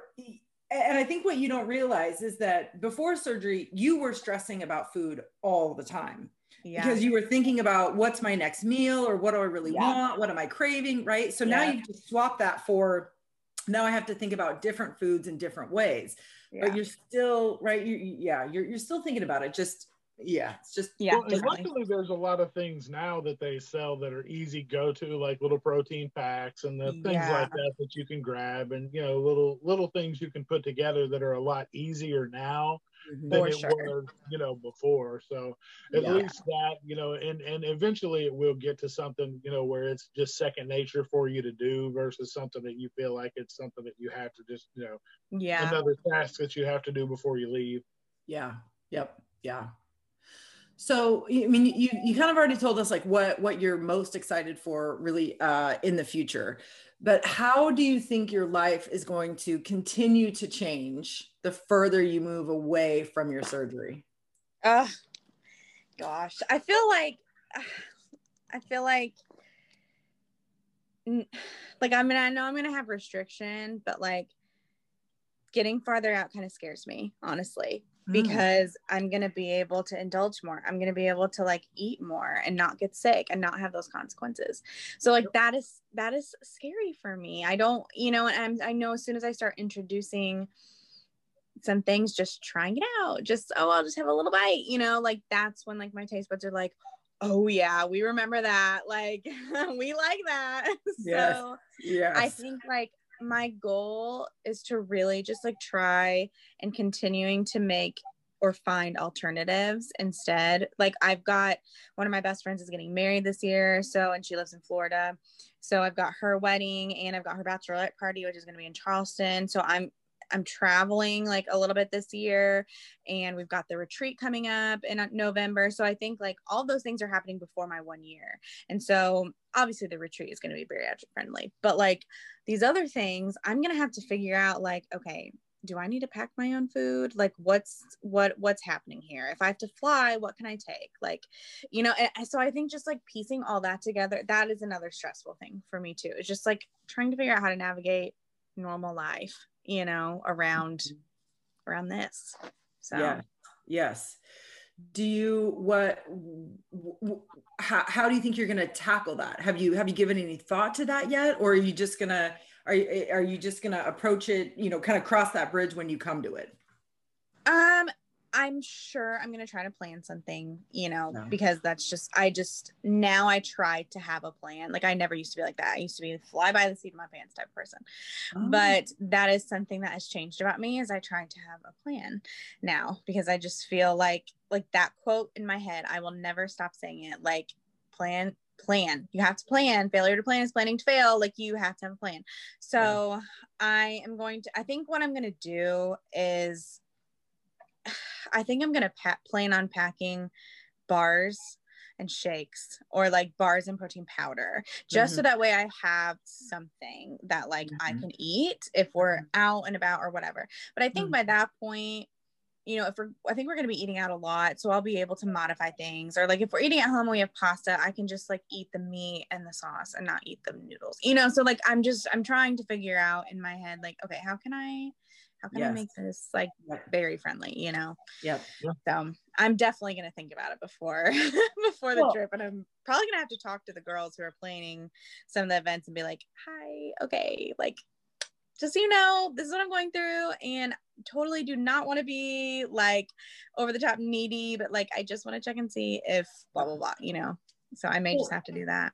But the fact that you're already thinking, I mean, you said like 5 things, right? When you're just like, oh, I don't know. You rambled off like 5 really like kick-ass things that you're already thinking about. And really what that hopefully tells you is that you are very much on the path to long-term bariatric success, right? Because if you were going to go back to your old ways, you would just say, well, I'm not going to worry about it. It's going to be what it's going to be. And you even said it. You're like, no, one of the biggest things that's changed is that now I plan. Now I like think in advance about these things. Because before, that was your old MO. That was your old identity. Like, oh, none of it matters. Like, it's going to be what it's going to be. And that did not serve you. So you're already making these huge shifts in how you think and how you're approaching your life and how you're approaching your health. That is a complete opposite of what you did before surgery. Yeah, totally. So, you know, and then the other thing too, which again, I think is so important, we do kind of have to learn to advocate for ourselves. And that means reaching out to our friends. That means asking for accommodations at restaurants. Like all of these things are things that we can do to, you know, to make sure that we find success, and you're doing that. So, I mean, good job. I mean, thank you. I think something that's really like, this is kind of hard, but like I have a client who she had bariatric surgery a couple years ago, and before my surgery, you know, she would sit in my chair and just talk about how she gained all her weight back and like blah, blah, blah, blah, telling me that I'll never be able to eat the same, and that, you know, I won't be able to tolerate certain things and it'll ruin my diet forever. And but like, she was very negative about it. And it just put a really bad taste in my mouth. And I was kind of upset with her. And like, I think she could tell, like, I literally had to walk away from doing her hair to go to the back and just like take a breath and be like, okay, she is dealing with a lot right now. She has a lot of things going on in her personal life, and she has not made herself a priority. And that is why she gained her weight back. And so like, still to this day, like I'm now back from my surgery. She was like, oh my gosh, you look great, you know, and then still proceeded to talk about all of her excuses. And then she finally, and I told her, I said, you have to make yourself a priority. You know that, right? I said, this is why you're having problems, is because you have not made your health a priority. She was like, I know. She was like, these are my excuses. Just let me have my excuses. I said, okay, great. We can agree that like you have your excuses. And like, if if we can agree that like you are making excuses, then that's all I care about, you As know? long as you own up to it, that's all that matters. Yeah, and the fact that she owned up to it, just like, oh, that was like so helpful. I needed to hear that Well, for my yeah, because I mean, sanity. so many people hanging on the surgery, the surgeon, the whatever Yeah. else, hanging on outside circumstances instead of just Yep. owning up and being like, hey, I didn't take this shit seriously. I didn't do what I was supposed to do. I failed to put the work in, so I failed to get the results, and that's my bad. Everybody wants to put it on everything and be like, and well, like, you're not going to succeed because I didn't succeed. Well, bullshit, because I yeah, can't. yeah, and like that's another thing that's just been like such a motivator for me too, is because like seeing her and being like, okay, she did not put herself first. She chose, you know, to live this certain way, and like, yes, she does have some family things going on, but like she also could ask for help and she could handle things a little bit differently. And so like knowing that like she didn't put herself first and this is what happened, like now I'm learning like, no, I have to make this a priority. Like I have to do this for myself, you know? Yeah. Well, and So. you know, to hear her pass the buck like that is so frustrating, right? Because it's just like, no, the surgery worked. You have a tool. You're not using your tool in the way that it's been designed, right? I mean, it's like, well, no shit, you're not going to build a house with a hammer if you're using it like a garden hose. I know.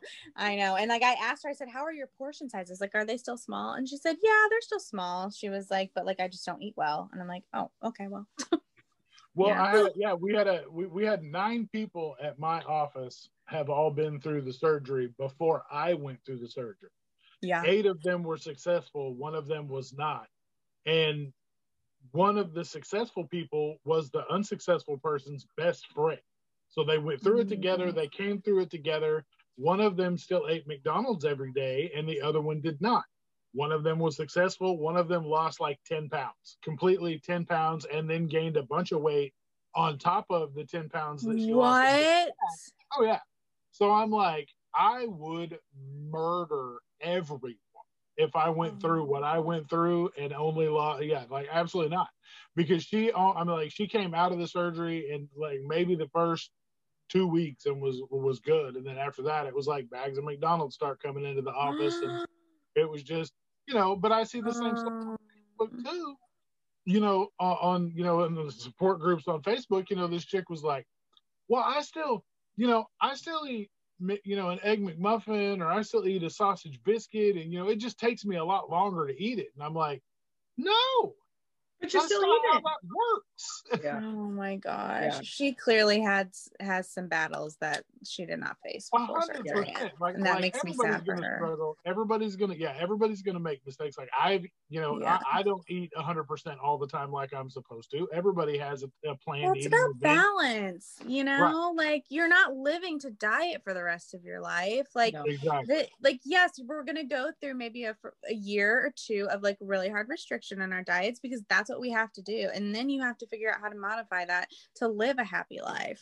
Yeah. Like, you know, and like people just, I feel like the whole balance thing is just goes out the window because people don't really know what that is, you know? Well, and I think people go into bariatric surgery thinking that the surgery itself is the magic bullet, right? It's going to fix everything. And it's not, right? The surgery is what gives you the tool to build your house, but it's all of that work that happens outside of surgery where you find success. And if you're just going to continue, if you don't recognize that the life that you were living before was the reason that you had excess weight, and you just continue to live that old life, then your tool is absolutely a moot point. You did it for nothing.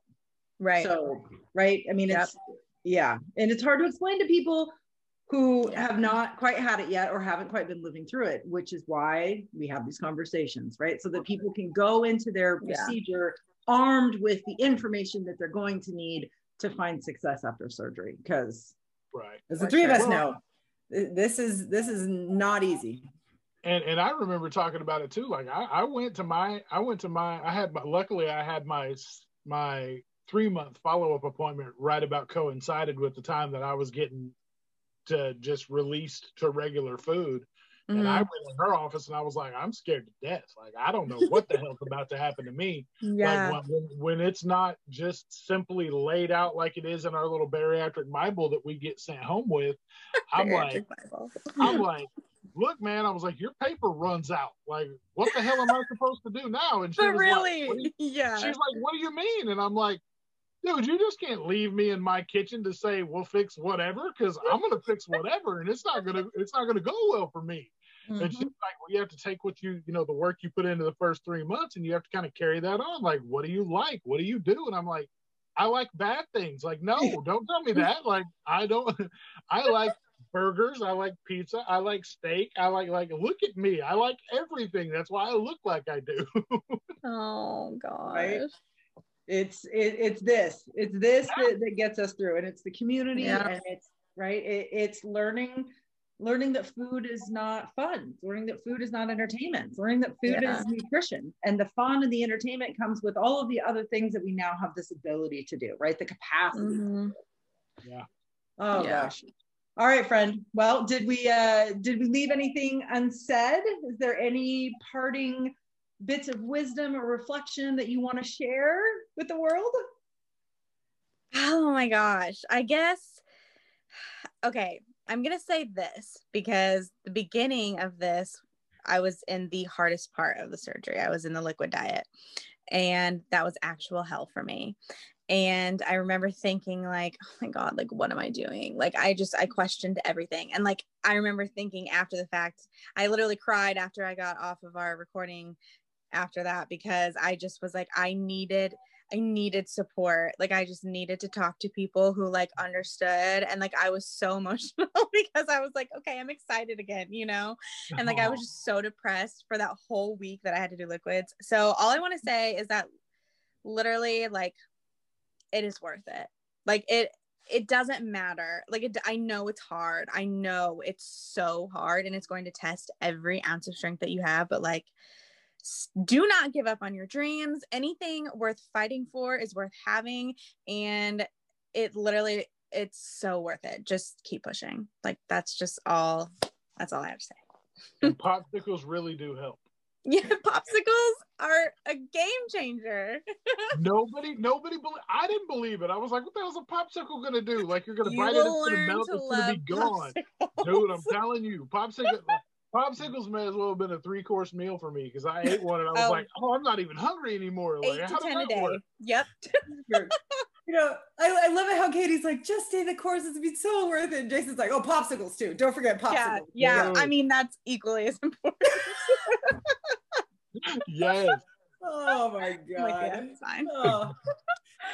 Katie, we cannot thank you enough for being so open and honest and candid about your experience. I know that just this entire lengthy conversation is going to inspire and uplift and give people hope. I mean, I think that is like the word of our time together. It's just hope, right? Weight loss surgery, bariatric surgery is about finding our hope again.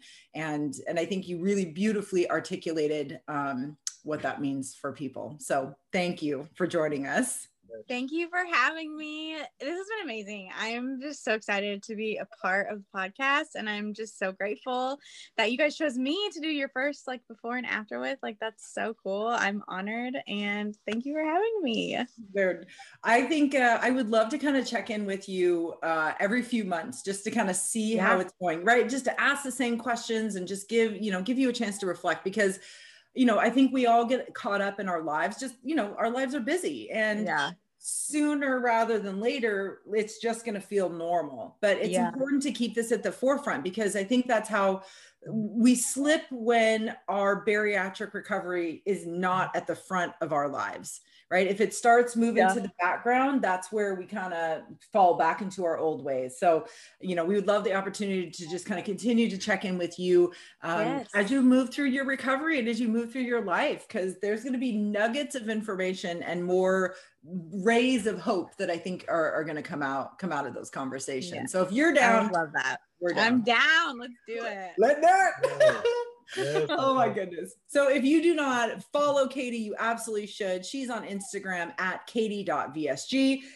She is just as hilarious and raw as she is right now with us. So her stories are fire, and she is exactly who she says she is. So definitely give her a follow there.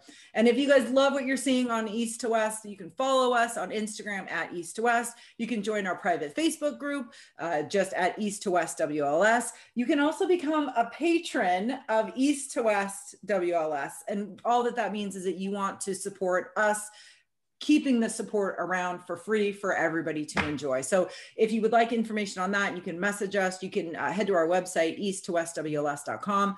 You can, just let us know that you are excited to support, and we will be there to show you how you can do that. Jason, did I miss anything? You want to take us out, my friend? I don't think you missed anything. Katie, thank you again for joining us. Your just the transformation so far has been remarkable. Your journey's been fantastic. You have been amazing to watch go through the motions, and it's been, I can't wait to see where you take it. I know that you're going to do amazing things because you've got the drive, you've got the tenacity, you're going to make it happen. So I can't wait to see where that takes you. For everybody else that supports East to West, we appreciate it. We cannot thank you enough. We're able to do what we do for the community because the community supports us. And supporting you guys helps us in our recovery as well. That's been one of the most amazing things April and I have been able to do. Talking to you guys through Messenger, talking to you guys on video, really, really just hits home with us and keeps our why in the forefront just as much as everybody else. So we can't thank you enough for that. We appreciate that very much. And just remember, at the end of the day, you've got this, we've got you, and we'll see you next time. Awesome. Thanks, guys. See you soon.